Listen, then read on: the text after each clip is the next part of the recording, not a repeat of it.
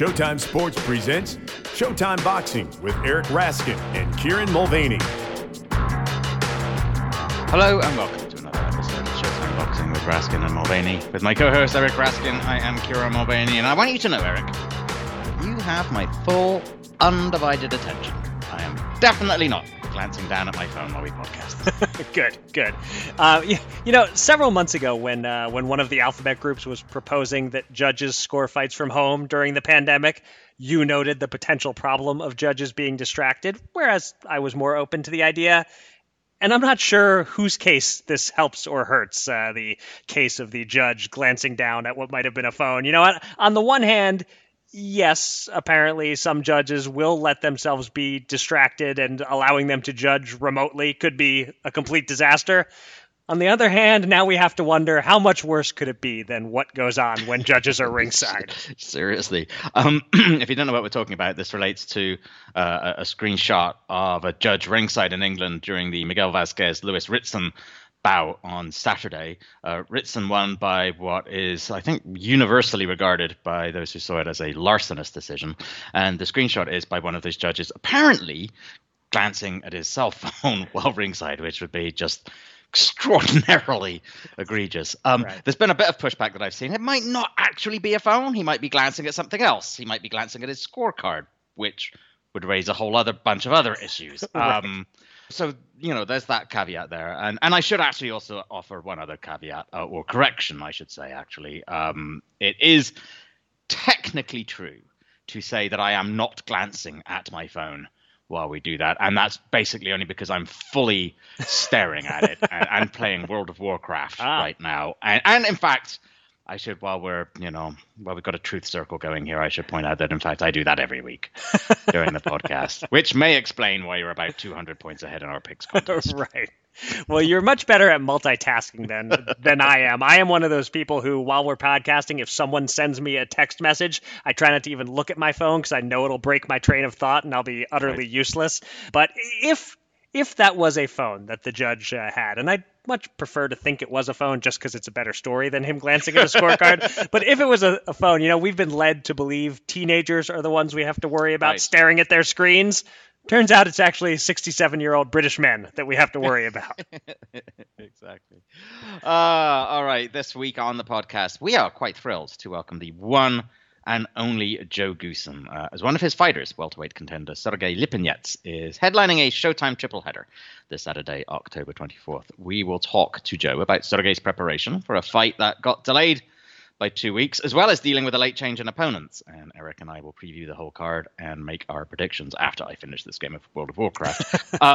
But before we get to all of that, let's talk about this past Saturday night's lightweight championship fight, in which Teofimo Lopez rose to the challenge and unseated the man Eric and I both had considered the pound-for-pound best fighter in the world, Vasily Lomachenko. Yeah, I haven't seen Lopez crowing that he shook up the world like Muhammad Ali, but he definitely shook up the pound-for-pound rankings, and we'll talk about that. In the MGM Grand Bubble in Las Vegas, we saw a fight in two halves. The first half, Lopez was outboxing Lomachenko, and Lomachenko, for reasons we will try to assess, just wasn't throwing enough punches. And the second half, Lomachenko rallied. Lopez began to tire a bit in rounds 10 and particularly 11. The fight arguably drew close, and then Lopez dug down and pulled out a magnificent 12th round, even appearing to hurt Lomachenko in the final minute to remove all doubt, at least for me. I gave Lomachenko rounds 7, 8, 10, and 11, and all the rest I gave to Lopez. So I had it 116-112 for Lopez, which was the same score handed in by Tim Cheatham, although not the exact same round by round as him.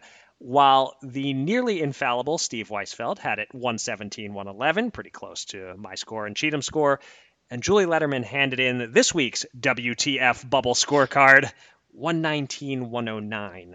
Kieran, how did you score it? And focusing on the first half of the fight, what was up with Lomachenko's slow start? Should we be scratching our heads about him or giving credit to Lopez? So I had the same score as you, 116-112, but unlike you, I actually did have the exact same scorecard as Tim Cheatham. Okay. I had rounds 1 to 7 for Lopez, 8-11 for Lomachenko, and then the 12th for Lopez. It was a bit of a puzzling performance from Lomachenko, and a couple of things do come to mind. We talked last week about how Lomachenko had been just far less effective at 135, and it's possible that was a factor too. If you're not entirely comfortable at the weight, you're somebody who really relies on your movement, carrying those extra few pounds can be a factor, as can be the heaviness of the punches coming back at you.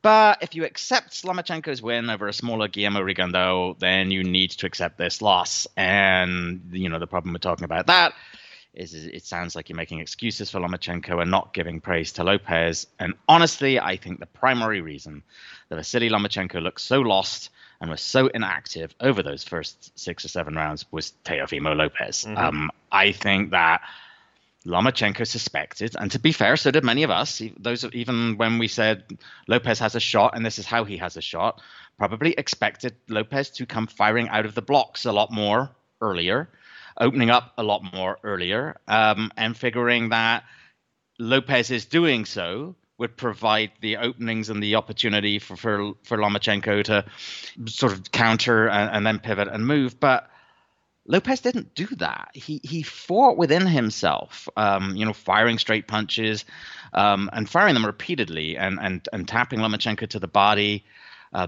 using that jab very effectively, just not giving Lomachenko the space to counter. And he kept Lomachenko in front of him. And I'm not sure that, Lomachenko so much chose not to pivot and punch early as much as Lopez didn't let him. I think Lomachenko likes to be able to figure out and time his opponents, but Lopez was feinting a lot, which made it difficult for him to time him. And he was also doing these nice little subtle quarter turns to keep Lomachenko in front of him. And it's funny, we talked last week about the relative lack of experience of Lopez, but Lomachenko has very little experience of having to deal with someone who knows how to neutralize him, of having to grit his teeth and suck it up and dig deep and go to a plan B and a plan C. He generally just waits until he's able to impose his plan A on his opponent. So this was new territory for him. And in Lopez, he had someone who was not just big and strong, which we knew, but also maybe smarter in the ring than we'd previously given him credit for, and certainly fast. Yes. And he was just able to keep Lomachenko where he wanted him over the first half of that fight. He took away Lomachenko's best weapons over the first half of the fight. And by the time Lomachenko did finally figure him out and begin to make his moves, it was just too late. Yeah. It was a really masterful game plan. I'm not sure who exactly in Team Lopez gets the credit for coming in with that boxing plan, as you said, boxing within himself the way he did. But certainly Teofimo Lopez gets the credit for the execution of the game plan. He really was doing it perfectly through the first half of the fight.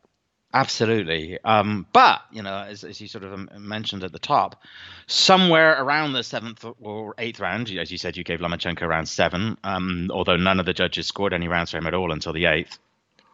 Lomachenko did indeed begin to turn it around. So what adjustments did he make, do you think, to be able to close that gap?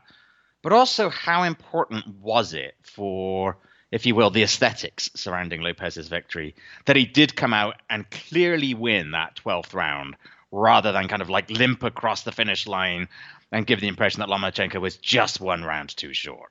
Yeah, so on the latter question first, that was huge. The scores all would have favored Lopez, regardless of what happened in the final round, as long as he finished on his feet.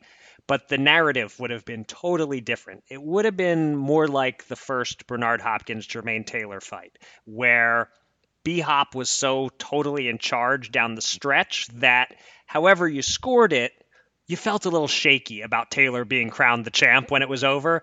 The conversation today, if Lomachenko wins round 12, would have definitely included some, if this was a 15-round fight, Lomachenko beats him. We'd be hearing that today for sure.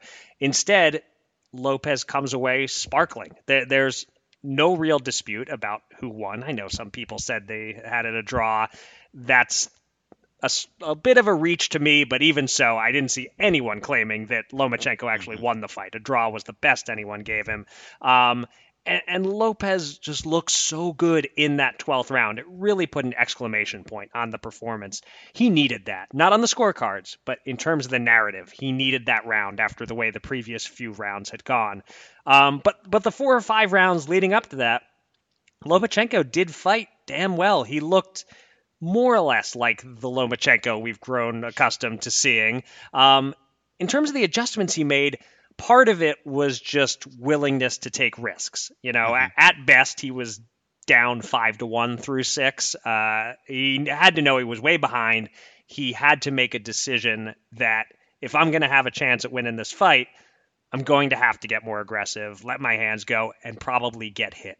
So that's the first part. The non-technical part is just the attitude adjustment and, frankly, the desperation kicking in. As for what changed technically, it was mostly spacing.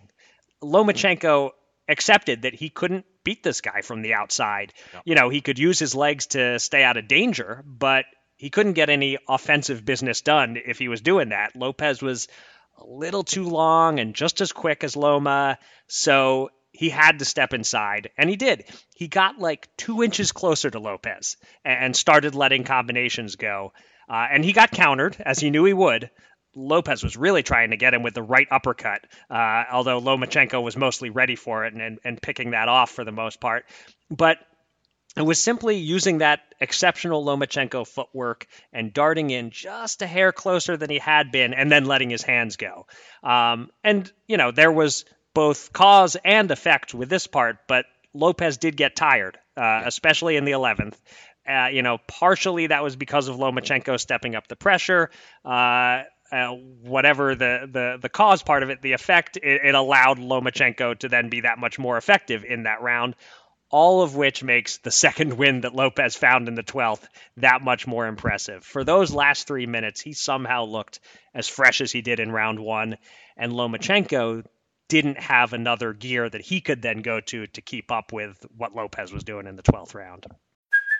Hey, it's Kaylee Cuoco for Priceline. Ready to go to your happy place for a happy price? Well, why didn't you say so? Just download the Priceline app right now and save up to 60% on hotels. So whether it's Cousin Kevin's Kazoo Concert in Kansas City, go Kevin, or Becky's Bachelorette Bash in Bermuda, you never have to miss a trip ever again. So download the Priceline app today. Your savings are waiting. Go to your happy place for a happy price. Go to your happy price, Priceline. Yeah, absolutely. I mean, I think it says a lot about how difficult it is to fight Lomachenko that Lopez, who was fighting in many respects the perfect fight against Vasily Lomachenko, was clearly tiring, as you said, toward the end. But I think the other thing, we talk about like all fighters have to be confident, but it says a lot about Lopez's self-belief. From minute 1, he legitimately thought he had the beating of this guy. Mm-hmm. Like from the moment where his dad started slagging them off in the hotel lobby that started this whole thing a couple of years ago. Right. From that moment, they really thought they had the beating of him. And a lot of opponents have shrunk inside themselves when Vasily's turned it up. And like you said, in that 12th round, Lopez didn't. Lopez was like, God damn it, I'm better than you, and I'm going to win this fight. And how dare you come at me like this? And I think that was very, very impressive. And it speaks a lot to – I don't think any of us have ever questioned the notion that Teofimo Lopez has self-belief. But I think it speaks a lot to that, the way that he just refused to let Lomachenko take a hold of the second half of that fight at the very end there. Yeah, absolutely. All right, so let's talk pound for pound. You don't fill out a list for ESPN anymore. I still do. So I've had to stop and think this through and send them updated rankings for the first time since February. Pound for pound isn't a thing where when you beat the man, you necessarily automatically become the man. So I'm not putting Lopez at number 1. But I do have to put him fairly high, and I have to put him above Lomachenko, obviously, even if he doesn't have a deep pound-for-pound worthy track record yet. So my new list is Terence Crawford at 1, Canelo at 2, Inoue at 3. I put Lopez in at 4, and then I have Lomachenko right behind him at 5, just above Errol Spence for me. I don't love having a number 1 who hasn't faced a strong opponent in a long time and a number 2 who has nothing scheduled, but we make some exceptions during a pandemic. Anything you disagree with in my rankings? Do you expect people will drop Lomachenko further than I did? No, I mean, that sounds about right. I mean, I've long thought that, Terence Crawford was the best human being at boxing. Right. And, it turns out that the alien Lomachenko does have some kryptonite after all. And I don't see any reason to take him out of that number one position. He is getting into a situation where he is really struggling to find good opposition, Terence Crawford, and it doesn't look like that's going to change anytime in the future. And I can see the case for putting Canelo in at number one, given his recent track record. I have a suspicion, to answer like your second question there. Like I think I talked about last week, it's felt to me that for a while that there's been a strong subset of observers who've never wanted to give Lomachenko credit and have resented those of us who have put him at number one. Right. And I feel that there may be quite a few who use this as more of an opportunity to demote Lomachenko than necessarily to promote Lopez. So I wouldn't be surprised if a few folks drop him quite low. In the same way that there were plenty who couldn't wait to drop Gennady Golovkin down that list. I also have a bit of a suspicion that some folks will put Errol Spence in that fourth spot. I think that's too high if they do that. I'm much more inclined to agree with you, but I wouldn't be surprised if that happens, and particularly if he winds up with a good win over Danny Garcia later this year, it might cement him in that position. So that would be my only sort of sense of how others might do it, is perhaps elevate Spence into that fourth position and look for an opportunity to drop Lomachenko lower. That would be my guess. But I would tend to agree with your list. Yeah, and we'll see some of those lists coming out early this week. But yeah, with regard to Errol Spence, for me, it's kind of a let's wait and see. I have him at number 6 for now. As I said, if he beats Danny Garcia really impressively, he does have, I guess, a longer track record than a guy like Teofimo Lopez. So I could jump him back up from 6 to 4 or something if he's coming off a great performance there. But there's a bit of a sense of pound for pound number one being almost vacant at the moment. I mean, you have to put somebody there, but with it having been so long since we saw Crawford in against a really elite guy, and with Canelo sort of on the sidelines and we're not sure what's up, there's certainly an opening there, and maybe and Inoue is prepared to, maybe he'll plant his flag as the number one guy, although he's coming off a slightly shaky performance against Nonito Donaire. So right. It's kind of wide open there. Maybe Teofimo Lopez is going to climb even higher with one or two more big wins that prove there was nothing fluky about this one.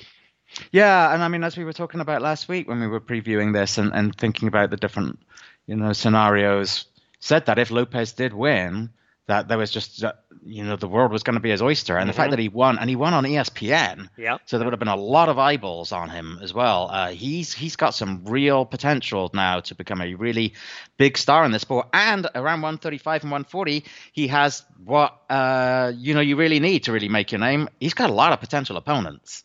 Yeah. So, and quite a lot of them are in his stable too. So yeah, this was the ultimate bet on yourself and it pays off kind of thing. We heard that he maybe took a little less money than he might have ideally wanted for this fight, especially because they couldn't have a crowd and so forth, and they did it on ESPN, not pay-per-view, and I think it's going to be worth it in the long run for him. Yeah, you know what? But, just to quickly touch on that, it was right before the fight started. It was one of those where I was thinking, damn, this really needs a crowd. Like the level of excitement that we were feeling on social media and that all of us were thinking, and the build up to it. But I must say, I got so absorbed in the fight, even though it wasn't a classic, it was such an absorbing fight, that I forgot about that as it went on. I was right with you. Same thing. The lack of a crowd did not bother me once the opening bell rang. Yeah. All right, let's bring on our guest, as I'm very curious to hear his thoughts on Lomachenko Lopez. But we also want to hear from him, of course, about the main event this coming Saturday night on Showtime, when his fighter, Sergey Lipinets, will be in action. So, if you remember, the card was originally scheduled for October 10th, but opponent Kudratilo Abdukakhorov had visa issues, so the triple header was delayed by 2 weeks. On Thursday, we learned that the visa issues were persisting, so Abdukakhorov is out. In steps Custio Clayton, a 2012 Canadian Olympian who was already deep into training and brings in a record of 18-0 with 12 KOs. So it's Lipinets versus Clayton. And we now welcome to the podcast Sergey Lipinets, head trainer, one of the top trainers in all of boxing, and one of the favorite guests of any boxing podcaster, Joe Goossen. Joe, welcome back to the Showtime Boxing Podcast. Thank you, Karen. I'm really happy to be back. It's been a while, but hey, it's the perfect timing. We got a fight coming up this Saturday, so let's talk about it. Absolutely. Hey, look, before we get into discussing your guys' fight coming up, Eric and I were just discussing Teofimo Lopez's win over Vasily Lomachenko. We'd love to get your analysis about it. Lopez won that fight with all those rounds he banked in the first half, and we were talking about that, and I'm curious what you feel as to whether there were things that Lomachenko could have or should have been doing differently in those first 6 or 7 rounds, or was Lopez just so good and quick that Lomachenko was just handcuffed? From the world of Sonic the Hedgehog, a new hero arrives. I am ready. Is there anyone stronger? No. Tougher? No. Funnier? I do not make jokes. I make warriors. Knuckles, now streaming only on Paramount Plus. Yes!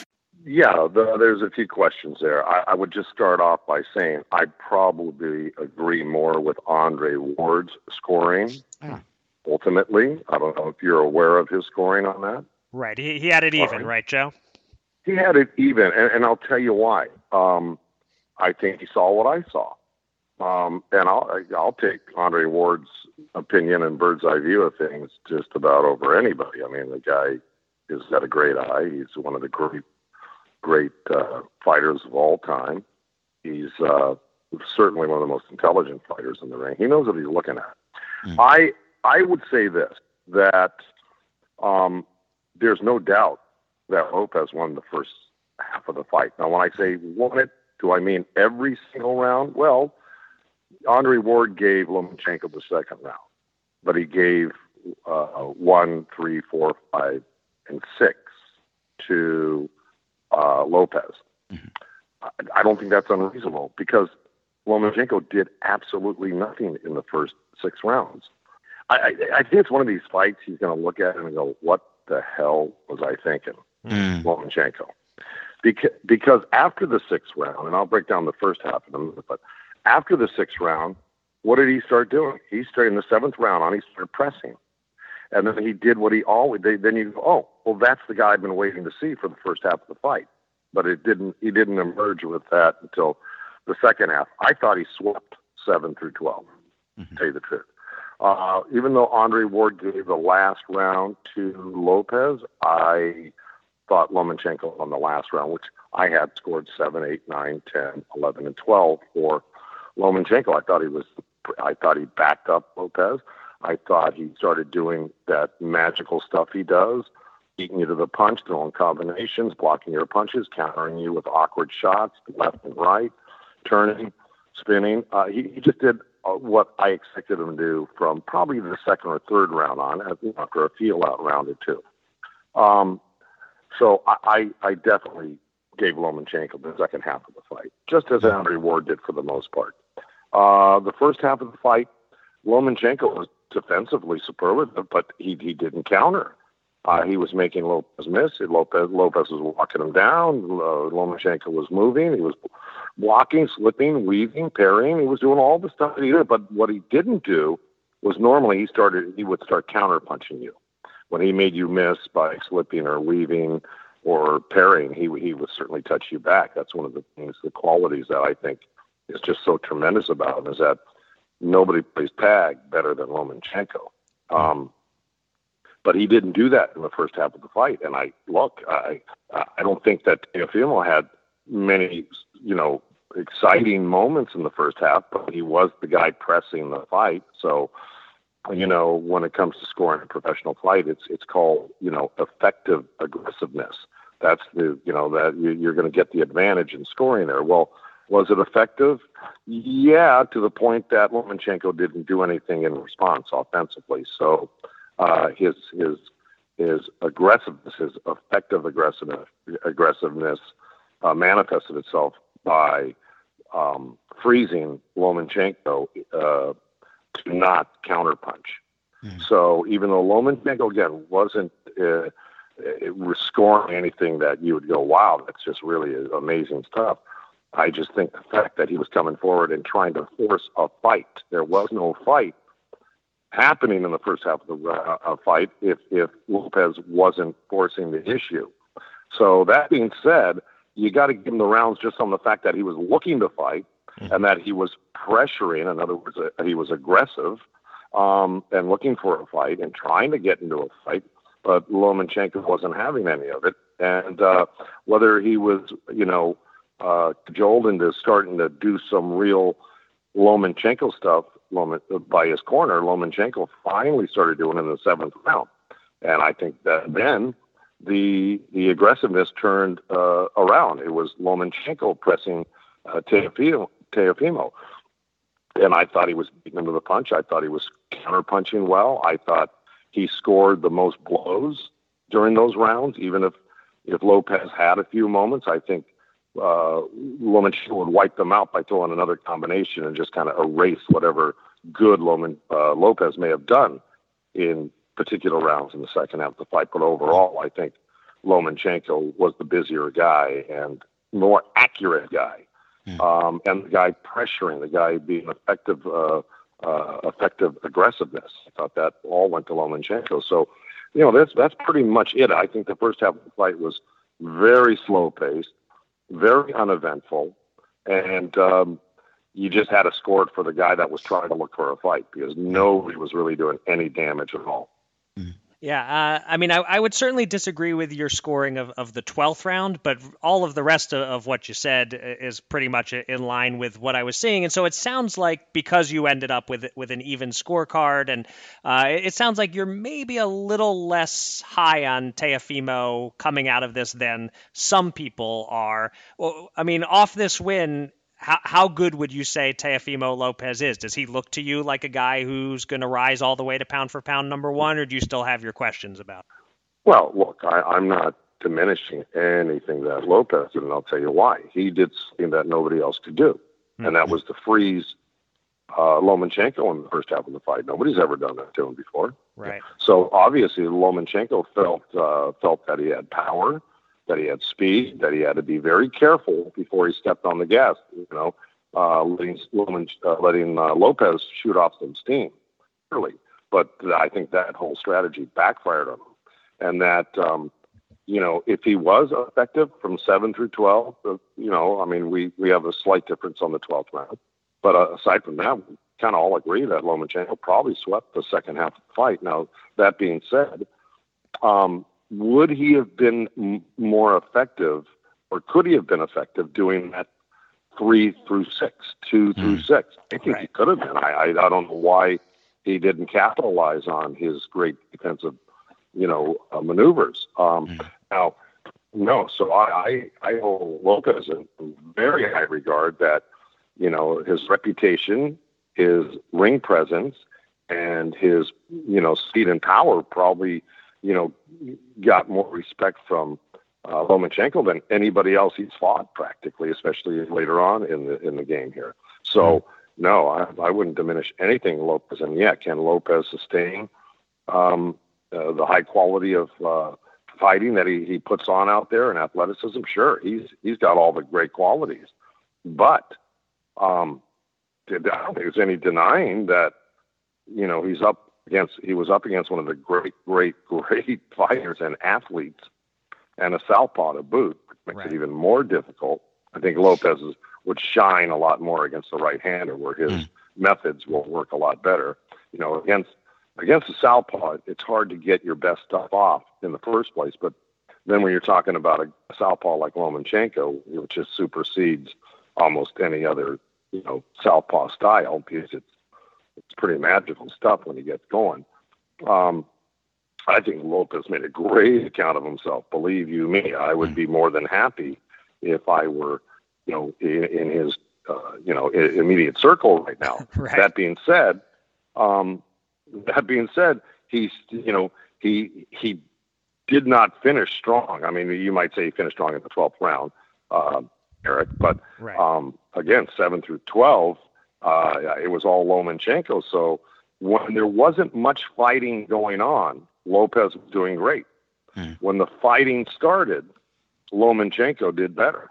I don't think that's too much to speak unless you entirely dismiss my observation that Lopez or Lomachenko had a great second half of the fight. So, and if you agree that he won 7, 8, 9, 10, 11, but not 12, that still says that Lomachenko did better down the stretch. Yeah. The second half almost split it down the middle.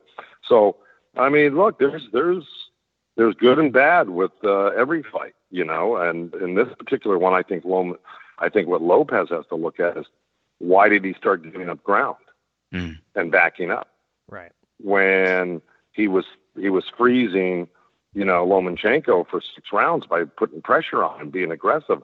I think that hurt him. And I think, by letting Lomachenko turn the tables on him and pressure him and then start doing his thing, he gave up that ground. And then it turned out I think it was obvious Lomachenko was the guy doing the work there. Yep. And he was just beating Lopez to the punch, and more punches thrown that landed. It was accurate. So I think if I'm in Lopez's camp right now, I'm going, hey, look, we got to work on this down the stretch stuff. But then again, you're not going to be fighting too many guys with the experience and the talent of a Lomachenko normally, Right. So you're, a guy like Lopez would probably fare a lot better against a right-hander that was, really, really good. I think he would perform better down the stretch. But Lomachenko is a horse of a different color.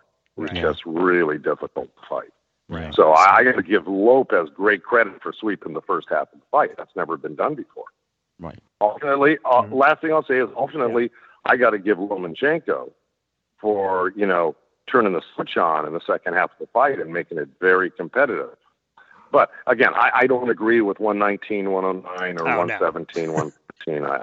I just don't agree with it. I don't agree with it. So. Right. Now streaming on Paramount Plus. You ready, Bob? Well, all right. Audiences are raving. Bob Marley is electrifying. It's the feel-good movie of the year. You dig? Bob Marley, One Love. Rated PG-13. Now streaming on Paramount Plus. There you have it. That's kind of my breakdown. I hope I didn't embarrass myself. Well, that'll be up to our listeners to decide. But no, I wouldn't say so. I agree with all of it again, except the scoring of one round that we disagree on. But just last quick thing then on this subject is, would you like to see a rematch, Joe? And do you have an early sense of who you would favor in a rematch? Well, I don't think there's any doubt who finished more strong, and that was Lomachenko. So I would probably, unless somehow Lopez was able to figure out how to get to Lomachenko earlier, which would, if we were devising a strategy, I'd go, look, we got to get to this guy earlier, even though he was being very elusive. And then finish strong. So, I mean, that's going to be Lopez. If they do have a rematch, that's going to be Lopez's burden. Right. With Lomachenko, I would say, look, start earlier. You're so good defensively. I doubt it you're going to run into some stupid shot with your hands down and your chin up. That's not going to happen with Lomo too often. It's happened before. We've seen it, but that was when things were going so good for him that he just relaxed his guard and got clipped by, you'll remind me of who it was, and he got dropped by that right hand. Linares? Yeah, Linares, okay? Right. Linares is he's a fast sharpshooter himself. But, Lomachenko would have to start earlier, put some, even if he split the 6 rounds and then finished as strongly as he did before. I mean, that time, I'm just surprised they held back until the 7th round and stepped on the gas in the 7th. So that would have to change. So both guys would have to make some adjustments. I think you'd still have a very close competitive fight. But, Lomachenko, based on his great defense, and making, Lopez, miss and really struggle to get to him in the first half of the fight, I think if he was just counterpunching a little bit more, he could have stolen a few rounds. But I don't know with the scoring that went down if that would have mattered. Seriously. He would have had to have won several of them, you know what I mean? So that being said, that's, a rematch I think would probably be a better fight. for the audience as well, because I think both guys know they have to do more early, and one of them knows they have to do more late. Right. All right, let's talk about Sergey Lipinets. So he was supposed to fight Abdukakhorov in February. That got pushed to May, then October 10th, and then October 24th. And then it's a whole new opponent. Putting the new opponent thing aside for one bit, how challenging is it when you're working towards you're in camp and you're working towards a very specific peak for October 10th, and then almost at the last minute you're told, nope, got to reset, got to peak again in another 2 weeks. How much of a challenge is that? Well, look, if you start letting the normal, and I don't want to say this is a normal procedure where the fights are in, they're out, they're up, they're down, they're left, they're right, that it happens to a certain extent, and it happens often enough. And if you've been around long enough, you've seen it before and you learn how to deal with it. So it's just like anything else. You got to adjust on the fly. Luckily for us, the sparring we had ultimately will probably play well for us considering who we're fighting now. With Abdukakhorov, you had a guy that switch hits a little bit. He's a little bit more elusive than Clayton. Clayton's a come forward guy. Abdukakhorov can box. He'll switch left and right on you. He'll move. He'll counter punch. He's a slicker guy. But we were working on dealing with that with our strategy. Then we were to face a southpaw they threw up. I don't know if you knew that. Yeah, there was a southpaw. Okay. Oh God, his name escapes me because he was only on the radar for like 3 days. Okay. Kid out of LA, good fighter. Mm-hmm. You guys probably look it up. I'm not a box rec guy, but the bottom line, they threw. I go with the flow. So if they say, okay, here's the guy, take a look at it. I go, okay, well, that's good. But see, so why were we ready for? I was ready for the southpaw when they threw that up second. So it was Abdukakhorov, then it was the southpaw. Now the southpaw is okay with me because Kakhorov switched. We were using left-handed and right-handed sparring. See, so I wasn't just concentrating on right-handed attack. I was also, looking to attack Abdukakhorov when he was a southpaw. So luckily I had my bases covered for a southpaw. So when they said southpaw, I go, fine. We've been sparring against southpaws, right? So that lasted for just a minute. Then Kakhorov was back in for October 10th. So now we're back to Kakhorov, but that's all right because we were training for Abdukakhorov. And so it was a southpaw or Abdukakhorov, we were ready for it. Then they switch up to Custio Clayton. Right. And this is just like 2 days ago.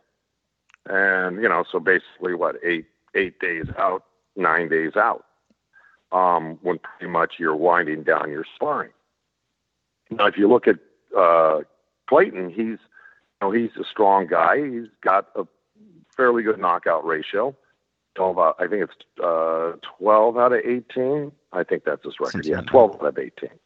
But he also, you got to remember, we were pressing against our sparring partners when we were training for Abdukakhorov, and the left-hander that they threw up at us. So, our pressure game was intact. But I also said, look, we want to be a little athletic when needed, if we need it. So I never neglected his rounds of boxing either, where we boxed intelligently. So I pretty much covered the gamut. I feel good going into this fight that we kind of, you want to be able to do more than one thing if the flow changes in a fight. So sometimes you go, wow, we're actually doing better by sitting, on the outside a little bit because we're beating them to the punch. Or you find out, man, on the inside, we're the better fighter on the inside because we're throwing more combos and our punches are coming in shorter and our defense is tighter. So either way, I'm going to be comfortable. And you never know when you have to adjust on the fly in a fight. Look, things change from moment to moment. That's why you can't just have one plan. You got to have a little bit of a backup. So I think we've covered our bases there. That's why I feel very good, very confident going against a really good fighter. That's got the former Olympian, 2012 team. He's undefeated, so his confidence is sky high. He's got a decent amount of knockout, so he probably believes in his punch. The one thing I will say is he's never fought outside Canada, to my knowledge. So this, sometimes when you go on the road, it's a little bit different when you go outside your comfort zone. But other than that, there's really no negatives attached to this guy. He's really good. He's got a solid punch. He's very accurate. Got a good right hand, great left hook to the liver. Yeah, he's good. He's good. Mm-hmm. So I will tell you this. I think it's going to be more exciting when you see this fight maybe than a Kokorov fight, because both of these guys are aggressive. So the fans may get a better action fight, to tell you the truth, because Lipinets is no shrinking violet. He likes to fight, right?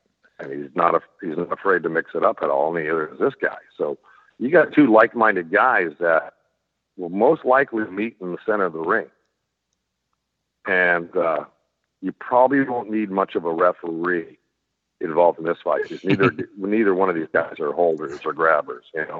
Right. They like to keep their hands to themselves, except when they're punching. So I think it's going to be a very fan-friendly fight next Saturday night on Showtime. I really, really do. And again, the last thing I'll just say about the switching of opponents and stuff like that, it's not uncommon. You hear about it all the time. I've announced fights on Fox where they've said, we have to use the guy that was on the undercard to fit up for the main event, because the main event, got hurt, got injured, or got the flu, or whatever. It could be a million things. So it's happened recently, and it's happened in the past many, many, many times. So you can't, pout about it or stomp your feet. You just got to go with the flow. And cooler heads prevail when you're talking about this, and you keep the calmness with your fighter and your camp. And, if you're the, leader of your camp, you can't, show frustration and, weakness in a sense where, we don't deserve it. No, doesn't matter. He's got to fight us. We got to fight them. That's all there is to it. We were working hard. We probably wouldn't have changed much anyway in terms of sparring with Custio Clayton. Luckily, the sparring we had fits perfectly into this little puzzle that we're going to have to solve Saturday night. I had a few questions about Clayton and his style and his quality and all that, and you answered them before I even had to ask them. So instead, let me ask you, Joe, about sort of bigger picture for Sergey and what comes potentially after this if he prevails on Saturday. And I know you're not looking past this, but if he wins this fight, the welterweight division is full of big-name fighters. Is there one in particular that you'd like to steer him toward? Well, look, when you train guys, your fighter's strengths and weaknesses, and presumably the strengths and weaknesses of opponents out there. And stylistically, who does he match up with when we're talking about Spence? Danny Garcia, Keith Thurman, Manny Pacquiao, who am I missing here? Sean Porter. Right. There's a few other guys out there too, but we're talking about the top, 4 or 5 guys right there. Right. Probably I wouldn't turn down any of them, but I think he would match up well with Sean. Mm-hmm. Look, it's no secret. I am not a big fan. I'm a big fan of training southpaws. I'm not a big fan of fighting them, unless the guy I'm training has an affinity toward fighting southpaws, because they got their numbers. Some guys have southpaws, but there's not many. Most guys go, no, I don't mind fighting a southpaw, but believe me, they don't fare well against them. It takes a while to catch up to them, and then you got to hire special southpaws to emulate the guy, and to find that is not easy. And then, you spar if you take a year's worth of sparring, normal sparring in a gym, I would say 95% of it is against right-handers. Okay, there's no reason to spar left-handers, and if you're preparing for a right-hander. So when the time comes for you to fight a left-hander, you go, oh, I need to crash course. Because I've boxed in the gym, sparring, 95%. I probably fought only 2 southpaws in my 20 fights, you see. So, most of your stuff is adjusted towards right-handers. You throw a left-hander, even if you get good sparring, sometimes it takes a while to get used to the guy in front of you in the ring in a fight. So, you can start out with a little bit of catching up to do when you fight good southpaws. Because even mediocre southpaws can make a good fighter look bad, just because of the difficulty quotient in fighting something that's a mere opposite image of what you're used to. Mm-hmm. Right. So that being said, I think he matches up well with Sean or Danny Garcia. I think would be a good one. Of course, I'm leaving out the 2 southpaws, Pacquiao and Spence. They would be the last guys I'd pick, but I still think we would do well. But again, that would take a large effort in preparation to get ready for either one of those guys, because they're not just your ordinary southpaws; they're your exceptional southpaws, which makes the difficulty quotient go up precipitously. Yeah. Yeah, but again, if we're just talking about Keith Thurman, Danny Garcia, Sean Porter, I like those guys, and then of course add Spence and Pacquiao to the list, of course. But I think those 3 guys first would match up better with them. But I wouldn't turn any of those 5 down. I can tell you that. Right. Exactly. They all come with good money. Yeah, I will tell you this, and it may sound strange, but I've often said, if you think about money before you think about a belt, you'll never get it. Mm-hmm. Either one. Mm-hmm. So I always say, let's get the belt, because the belt will morph into money eventually. So right. I'm really about the win. Right. Because without that, the win and the belt, there's no money. Right. So apart from Sergey, I know you've got a few other fighters that you're continuing to work with. And nowadays, when one of your fighters has a fight, you've got to go into a bubble for several days. It's not just a quick trip. And I'm curious how, if at all, COVID has complicated your professional life. Has it made it much more challenging to train everyone properly? Not at all. No, not at all.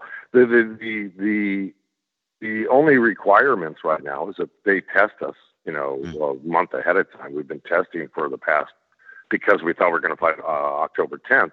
We started testing, in September. So we do the advanced COVID testing, which is pretty simple. It wasn't intrusive or offensive. Okay. We just did it. You got to do what you got to do. And then we've been testing all along up until what's today? Saturday? Yeah, we tested probably twice this past week, for COVID and for the antibodies. That said, when we get there Tuesday, they're going to be tested again, and they test you periodically up until to the fight. Of course, the weigh-in as well that day. And so we're going to travel Tuesday. So that's a day we probably, you have to work out in your hotel rooms. That's the problem. Right. But again, necessity is the mother of invention. And whatever we've already planned this out, what we're going to do in the rooms in terms of workouts, and what we just have to improvise. And we'll do that because the other guys got to do it too. Now, if we had to do it and they didn't have to, then I'd be a little pissy about it. But the bottom line is that we're all in the same boat. Mm-hmm. He's got to do it. We got to do it. So he's at the same disadvantage of not being able to run outside in the fresh air where you can, get a better sweat.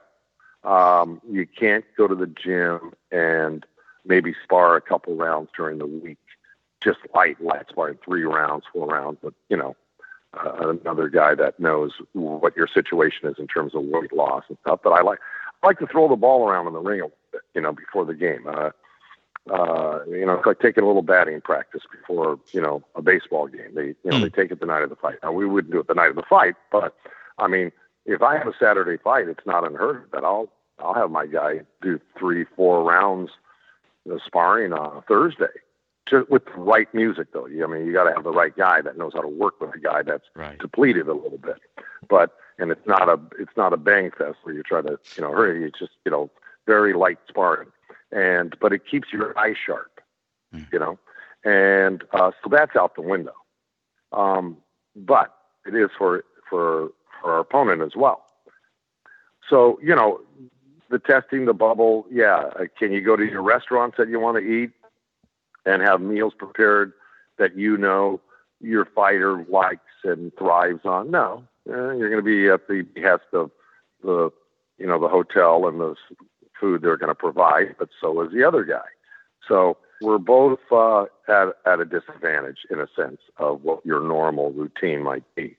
So that's it. And it really, to me, being locked in a hotel room, I feel like it's unhealthy for me.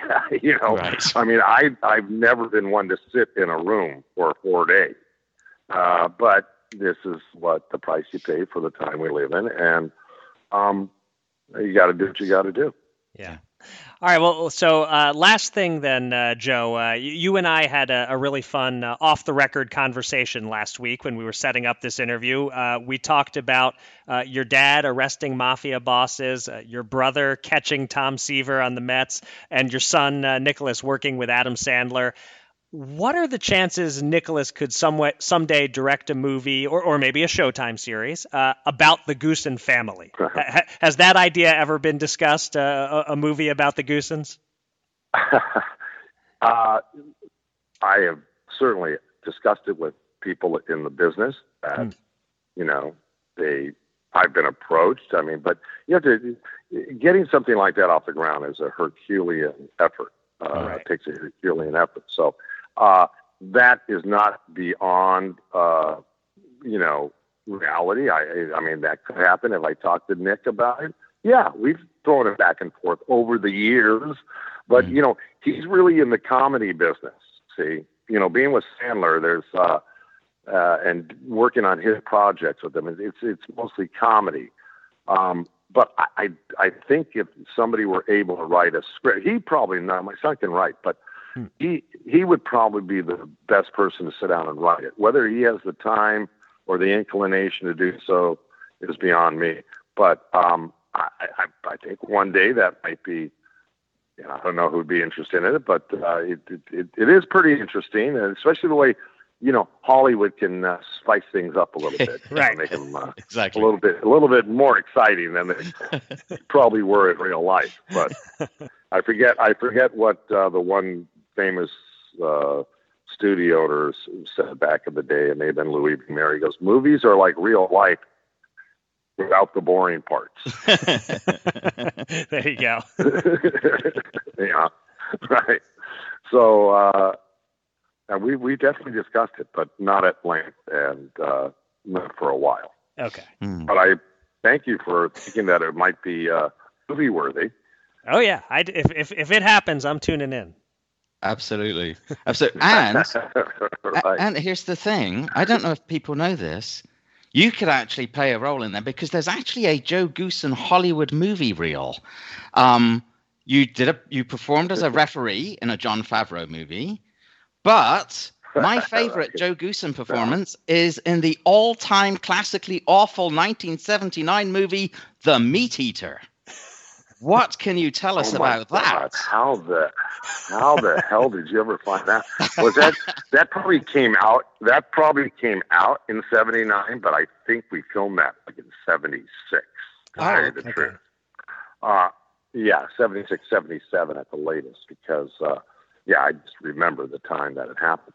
The Meat Eater. I always said, now remember, at that exact same time, there was a movie that came out from Universal Studios called Meteors.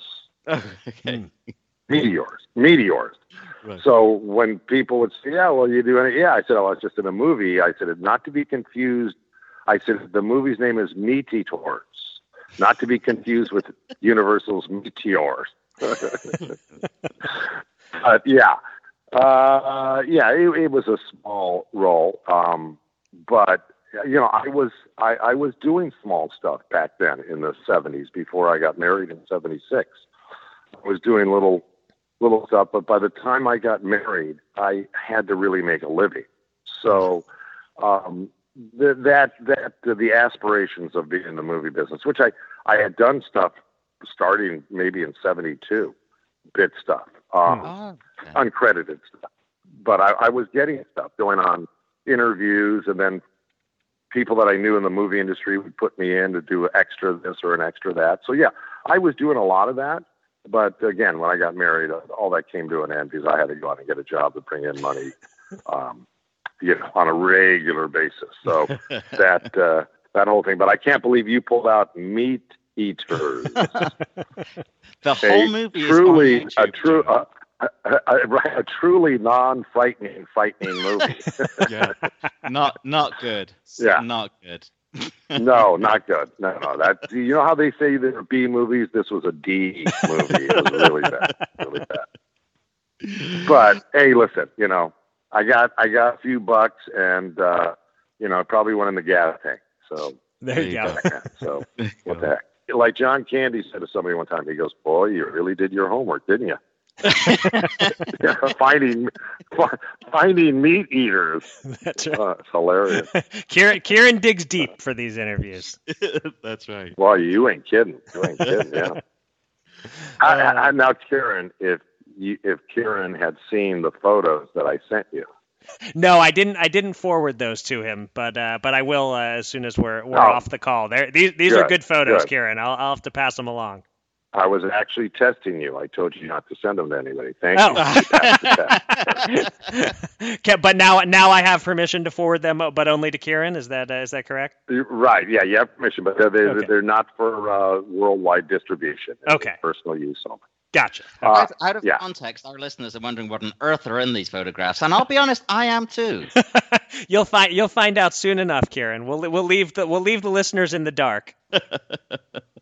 Oh yeah, nothing earth-shattering. Just I'll for the viewing audience, it's one of my father making an arrest on a mafia member back in 1947, and then this is in California, and then the other two, because I know Eric is a big Mets fan, right? Phillies, but baseball in general, yeah. Baseball in general, right? Yeah. That's right. And my brother Kieran played for he signed with the Dodgers in '64. So there's a picture I sent him with two Hall of Famers. He's in the middle of in his Dodger uniform at Vero Beach, Florida, for spring training with Sandy Koufax and Don Drysdale. Wow. Two Hall of Famers, Koufax and New Yorker. And then the other one was when my brother ended up in '65 with the Mets. He was in a Mets uniform there at Shea Stadium in his full regalia. But as I explained to Eric, Kieran, it was my brother was the second youngest Met player ever. Dwight Gooden being the youngest at 19 years old, so and so months. My brother was the second youngest. Well, he was in the big leagues at 19, which is no small feat. But those are the three pictures I sent him. So pretty uneventful, but nostalgically speaking, pretty incredible stuff. Yeah, very cool. Serious. Hey, look, Joe, thank you so much. It is always a delight to have you on the show. You're so generous with your time, and we really, really appreciate it. And best of luck on Saturday, my friend. Listen, Kieran, I appreciate it because you guys really, your business, and it's a business we're all in. And I'll do anything I can to promote our game and the things we love. So I appreciate you having me on. Trust me. And Eric, thank you again. I had a great conversation the other day with you. That was nice. Off the record. Exactly. Always great talking to you, Joe. And like Kieran said, good luck on Saturday. Thank you very much. I hope to speak to you guys soon. All right. So, thanks again to Joe Goosen for that. He is always so generous with his time, and it's always great to be able to talk to him. One of the nicest guys in the sport.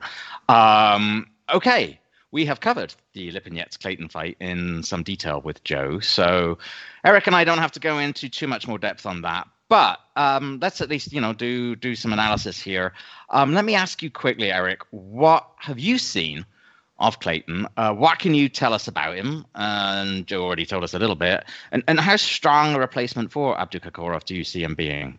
So answering the last question first, because that's really the crux of the matter. I'm going to sound like a Showtime shill here, I realize, but he looks like an extremely strong late substitute to me. Mm-hmm.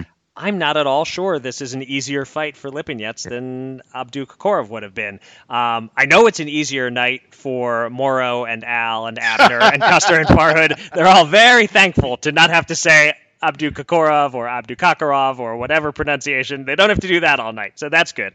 For Lipinets, though, I don't know. This feels like he kind of went from one 50-50-ish fight to a different 50-50-ish fight, or maybe he went from like 53-47 to 55-45, something like that. I like what I see from Clayton, and there isn't a ton of footage available. He's never fought in the U.S. before, only in Canada, never been on American TV before, and his level of opposition has only been so-so. It's not entirely revealing. His last 4 fights, he shut out 14-0-3 Stephen Danyo over 12 rounds. He stopped Chop Chop Corley, but Chop Chop Corley was 45 years old. He outpointed 24-5-2 Johan Perez, and he stopped 21-3 Diego Ramirez in 8 rounds. He's been fighting at junior middleweight the last 3 fights, which is interesting. He figures to be the slightly bigger man in the ring against Lipinets, who was a 140-pounder until moving up to welter 3 fights ago. But yeah, some of what Joe said, Clayton was an Olympian. Just from the fact that he was an Olympian, that he's at least solid. From what I've seen of him, he's more than solid. He's a stand-up boxer.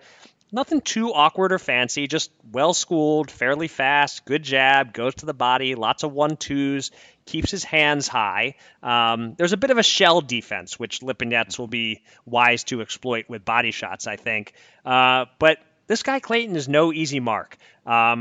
Joe talked about some of the southpaw stuff. He doesn't switch southpaw like Abdukakorov does. Maybe he's less of a puncher slightly than Abdukakorov. And, Lipinets undoubtedly represents a huge step up for Clayton from anyone he's faced. But all in all, this is a classic case of just because you've never heard of a guy doesn't mean he can't fight. Custio Clayton is absolutely capable of upsetting Lipinets based on what I've seen of him. Yep.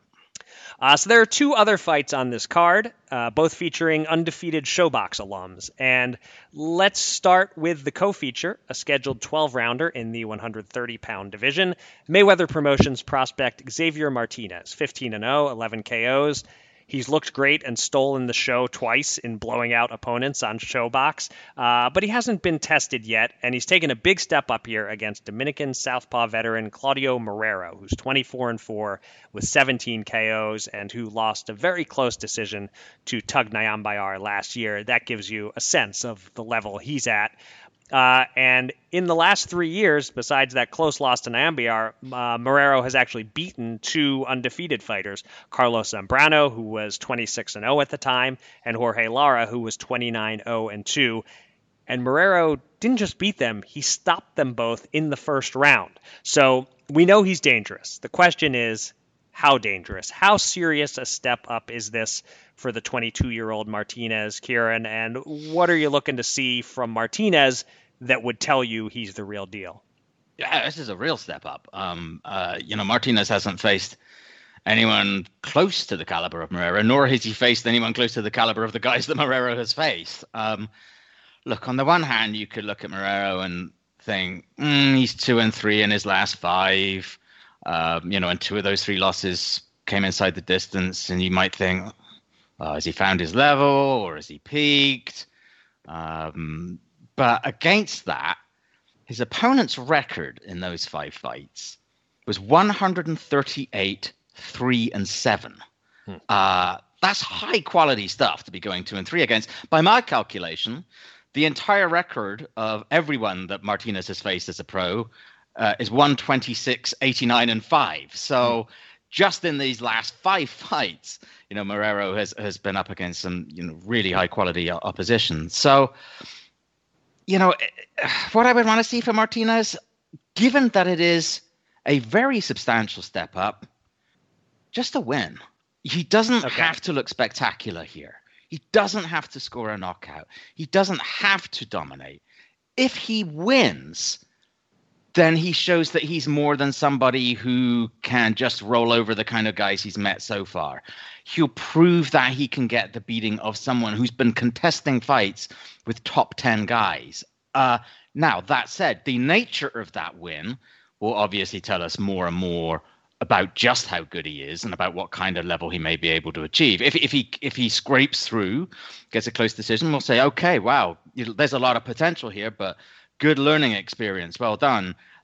If he is somehow able to look composed and impressive and even possibly dominant against Marrero, that will show that perhaps he's already on another level, that what we've seen from him on ShoBox and elsewhere isn't just a mirage, that he really is as good as it looks as if he might be. As I mentioned, the one thing he might be keeping an eye on in 2 of those 3 losses, oddly not against Tognayamba, who was probably the best guy he's fought, he was stopped. And Martinez might just have an eye on that and think, well, okay, that's the marker and that's the statement that I want to make. But honestly, a win against this guy, I think, would be an achievement in and of itself. In the opening bout, a 10-rounder in the 140-pound class, we get another look at Malik Hawkins, who fought once on ShoBox, but that was way back in 2017, when he made quick work of fellow unbeaten Carlos Soto, closing his eye and forcing a stoppage in just 2 rounds. Hawkins is now 18-0 with 11 KOs, and he's in tough as well against Puerto Rico's Subriel Matias, 15-1 with 15 KOs. He's clearly a puncher, but he's coming off his first defeat, a close upset decision to Petros Ananian on the Fury Wilder 2 undercard. Hawkins has an interesting story, both going way back and more recently. Going way back, he was schoolmates with Gervonta Davis in Baltimore from 2nd grade through high school. More recently, he very nearly died earlier this year. He was supposed to fight on ShoBox in February, but a week before the fight, he fell ill with a kidney disorder, and doctors told him if he hadn't sought medical attention when he did, there was a 95% chance he wouldn't have survived. Now he's apparently completely healthy and ready to fight. So, do you see someone as the A side in this fight, Eric? Or is this one of those pieces of matchmaking where we actually don't quite know what we have with either fighter, and it looks like it might actually be a toss-up on paper? Yeah, here I go shilling again, but there really is no A side here. I don't want to give away my pick coming up, but it doesn't give it away to say I had a tough time making the pick. Yeah. This is potentially a really fun matchup. These are both offensive-minded guys, which is a nice way of saying they're both defensively flawed fighters. Hawkins is lean and long, and he doesn't take advantage of that very often. He takes a lot more punches than he needs to. He's saying for this fight, he's going to fight smart and use his height and reach, but I'll believe it when I see it. He looked really bad last December against Darwin Price. He was getting shut out through 4 rounds before he pretty much got bailed out by Price, suffering a fluke knee injury. Hawkins is a high upside prospect. He's sparred with the likes of Terrence Crawford and Boots Ennis, so we know he can handle himself in there. But his performances, his pro fights, they've been kind of spotty. And the same can be said of Matias, who is extremely aggressive, digs hard to the body, has a lot of tools, and lost a bit of a tortoise and the hare kind of fight last time out against Ananian.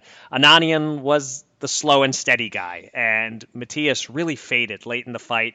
He got hurt and almost dropped in the final round, lost a close decision, and his promoter, Juan Orengo, said he didn't take the fight seriously and didn't train hard enough, and I believe it based on what I saw. So, really interesting matchup here of talented fighters, fun fighters, but flawed fighters, and it's really hard to guess which one will take the step forward. And that leads us to our official predictions. I have a 47-42 lead, possibly the biggest lead in Showtime Boxing Podcast history. The Matt Raskin and Mulvaney historians out there can check us on that. But I'm up 5 points, and it's my turn to go first. And we'll go in the reverse of the order in which we previewed the fights, and instead go in the order that they will be airing on Showtime. We'll start with Hawkins Matias. And I think I like what I see in Matias more. He's flawed. He's coming off a loss. But I'll say this for him. He knows who he is in the ring. I'm not sure Hawkins knows who he is and will do what it takes to maximize his potential. He says he'll box and use his height. I can see him doing that for a round or two, but I think before long this turns into a trench war, and that, I think, slightly favors Matias. I would not be surprised in the least if we see both guys get hurt in this fight, but if it's the style of fight I expect it to be, then I don't see Hawkins holding up for all 10 rounds. I'm saying Matias KO 8. So I was having a hard time with this pick. Not to be a shill myself. I mean, I agree with what you're saying about this being a hard fight to call. And as you said, neither man looked really impressive in his last outing. There's an X factor here that we haven't talked about, in that Matias actually hasn't looked great in his last couple fights. And right before that, of course, was a fight in which he beat Maxim Dadashev so badly that Dadashev died shortly afterwards. And as we saw the other week with Charles Conwell, who's now had, I think, two fights since beating Patrick Day, some boxers can rebound just fine after that kind of thing. Some do not. Joe Goossen, of course, one of his very first charges, Gabriel Ruelas, was never quite the same man in the ring after his fatal win over Jimmy Garcia. And maybe I'm just projecting here and trying to add a narrative. I kind of wonder, seeing his fight the last time out, yeah, like you said, maybe he didn't train properly for it. The time before that, he beat like a guy with, I think, 20 losses or something to that effect.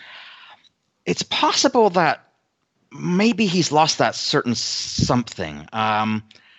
It doesn't mean that he's not going to win again, but will he be able to dig deep into that well? So absent that question mark, I would have picked him here, I think. Hawkins has shown flashes of promise. He has heavy hands, but he hasn't that often impressed. I thought your comment just now about he doesn't quite know who he is in the ring, I think is an excellent observation. Thank you. But partly because I need to make up 5 points. And there's no point my staying 5 points behind or being 6 points behind is not going to do me any better than at least swinging for the fences a bit. And also because it is, I think, a legitimately hard fight to score. And Matias, who looked sensational a few fights ago, doesn't at the moment.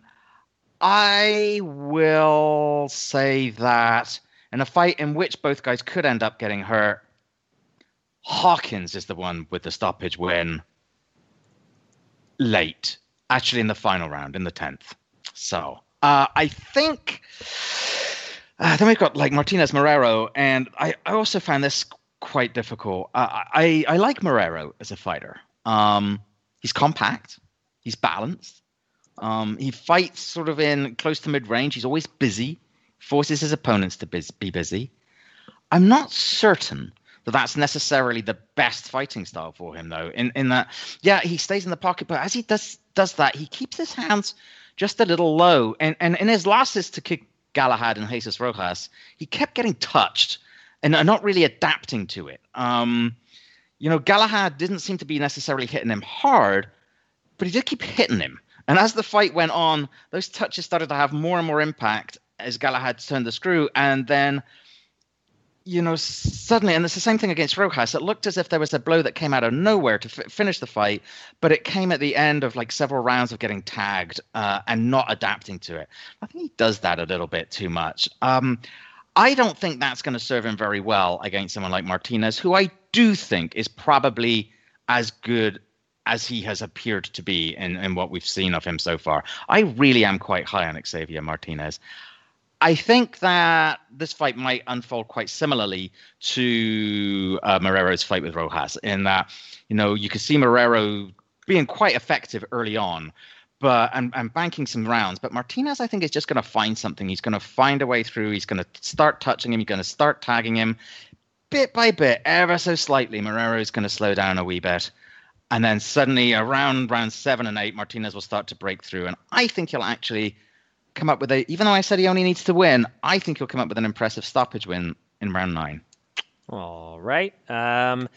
So I suppose if I was really playing optimal game theory, I would just you would just make the exact same pick. But I won't do that. I'll mix it up a little bit. I'm not going extremely different, but I'll go a little different. There's some deja vu with Martinez in terms of bringing it back to our conversation last week about Brandon Lee and how you need to try to get him rounds. I'm not sure quite what to think of Martinez because he's been blowing guys out. I really don't think he'll be able to just blow Marrero out. I'm almost certain he's getting some rounds here. This is an enormous step up, but I'll trust what my eyes tell me about Martinez, which is that he is a world-class prospect. I think he'll prevail, but he'll really have to work for it. I'm really on the fence about whether he can get the knockout or it'll last the distance. And actually, the fact that it's scheduled for 12, that makes me think Marrero is even more of a live underdog. Who knows how Martinez will handle the late rounds if it gets there.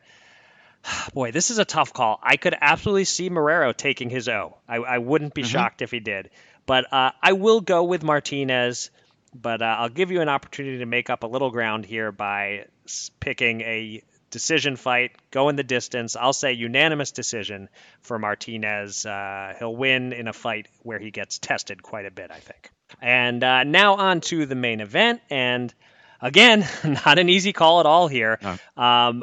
I was going to make Lipinets the slight favorite against Abdukakhorov. I think he's the slight favorite here too. He's a relentless fighter. He has the vicious wide left hook.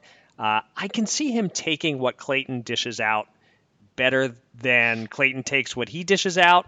I think the fact that Clayton is a more predictable fighter, more textbook, I think that plays to Lipinets' advantage.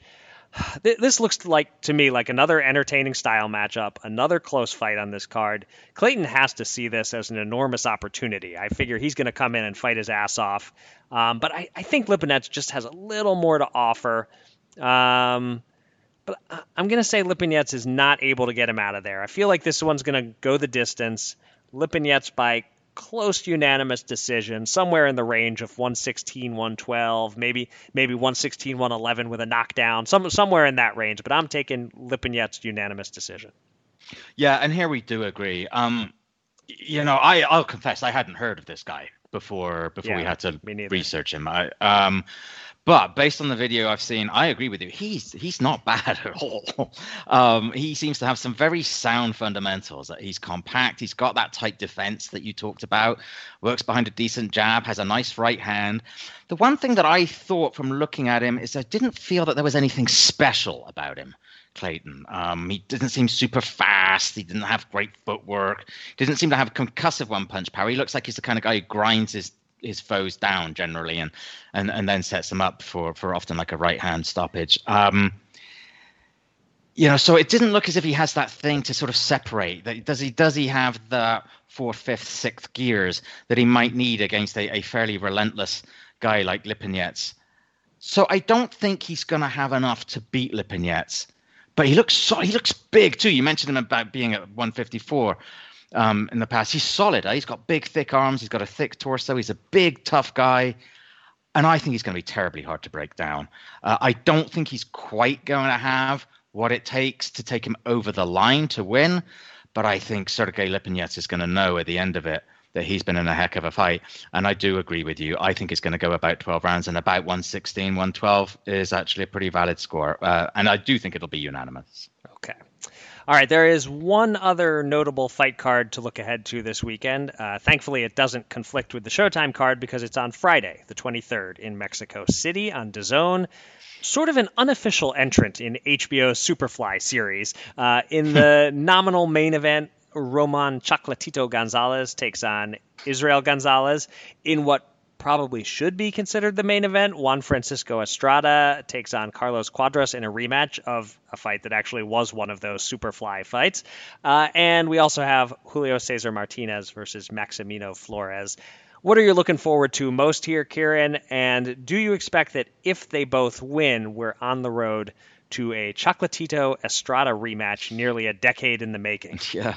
I mean, look, all these fights promise action, but I guess in terms of the actual matchup, I'm especially interested in seeing that Estrada Cuadras rematch. As I mentioned when we first talked about this a few weeks back, I was ringside for their first fight, which, like you said, was actually part of the Superfly broadcast. It was a really high quality, close run affair. I'm intrigued also by Gonzalez against Gonzalez, because it will give us, I think, a pretty good indicator of where exactly Chocolatito stands, and whether his win over Kal Yafai was one of those one-off, one final hurrah kind of a deal, or whether he just had a particular superiority over Yafai, or whether it was a real sign that there's plenty left in that tank.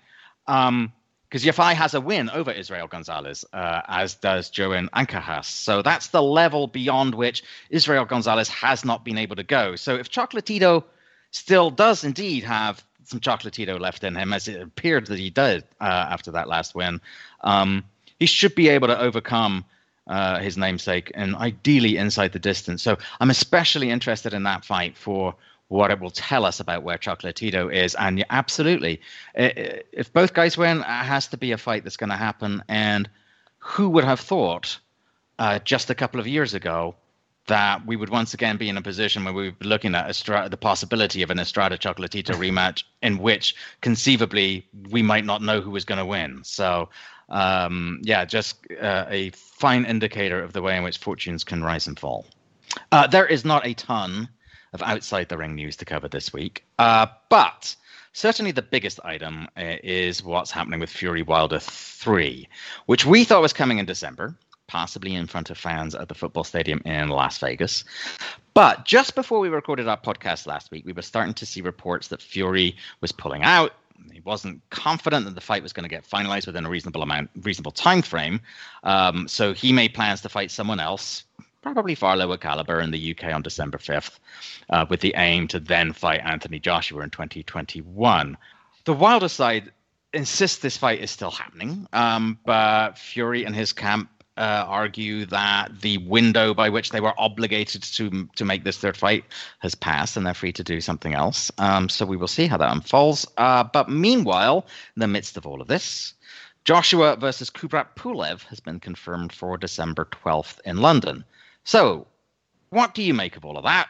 Do you think that Fury Wilder 3 is definitely off? And here's the interesting question. Is that actually even a bad thing for boxing fans if it is?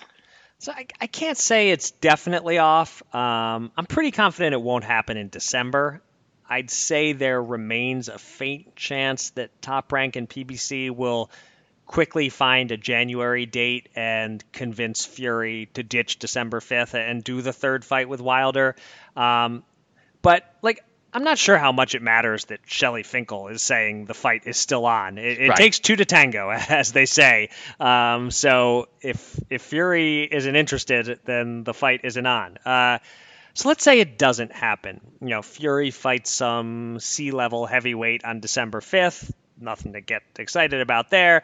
But if it gets us closer to Fury versus Joshua, ideally in front of a crowd in the UK, maybe in the spring. We'll see if that's possible. But if that can be the next fight for both guys, if Joshua beats Pulev, that's the best possible thing for boxing fans. I'm not opposed to Fury Wilder 3 at all, but Fury Joshua is the bigger and more intriguing fight right now. And you know who really benefits from Fury Wilder 3 being off? Deontay Wilder. I was going to say, yeah, absolutely. And not that he can't beat Fury, but he'd clearly be an underdog. And even without fighting him, he's positioned himself to be able to say, hey, I wanted the fight. I believe I can even the score. Fury ran away from me. And then Deontay can take his time and get another win or two under his belt, work on some new things and so forth. If he fought Fury again immediately and it went the way the second fight did, I don't want to say Wilder would be done, but yeah, he might be done, especially if he takes another physical beating like the last time. So this decision by Fury to go in a different direction, if that's how it goes, it might just work out for everyone.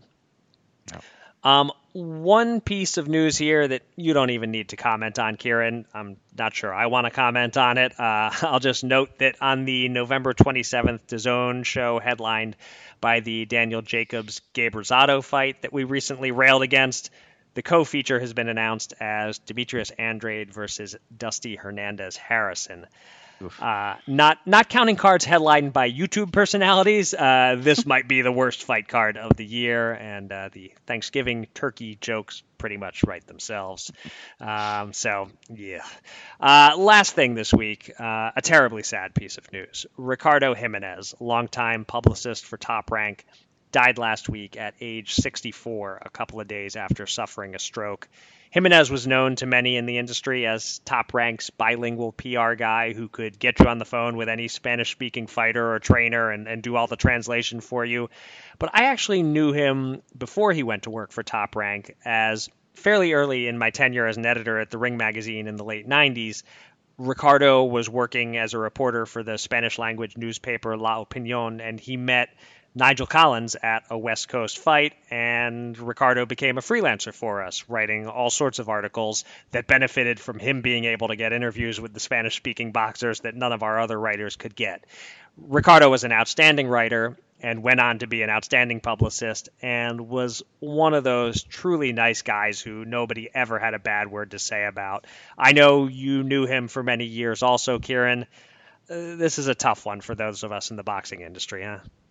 Oh, it really is. Ricardo is someone who I assume few outside of the industry knew about at all, at least not until all the tributes that have been flooding through social media. And he was never somebody to advertise his presence either. He wasn't a voluble person. He rarely seemed to be especially expressive at all, actually. He always had this slightly lugubrious look about him, and he rarely said much.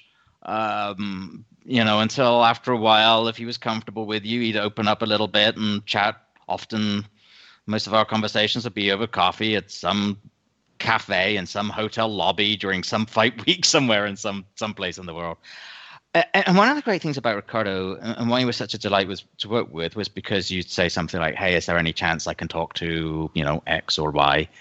And he'd look at you and he'd not say very much. And he'd sort of sit there for a bit and finish his coffee. And then he'd just wander off, and you think, did he hear me? Is he going to get this done?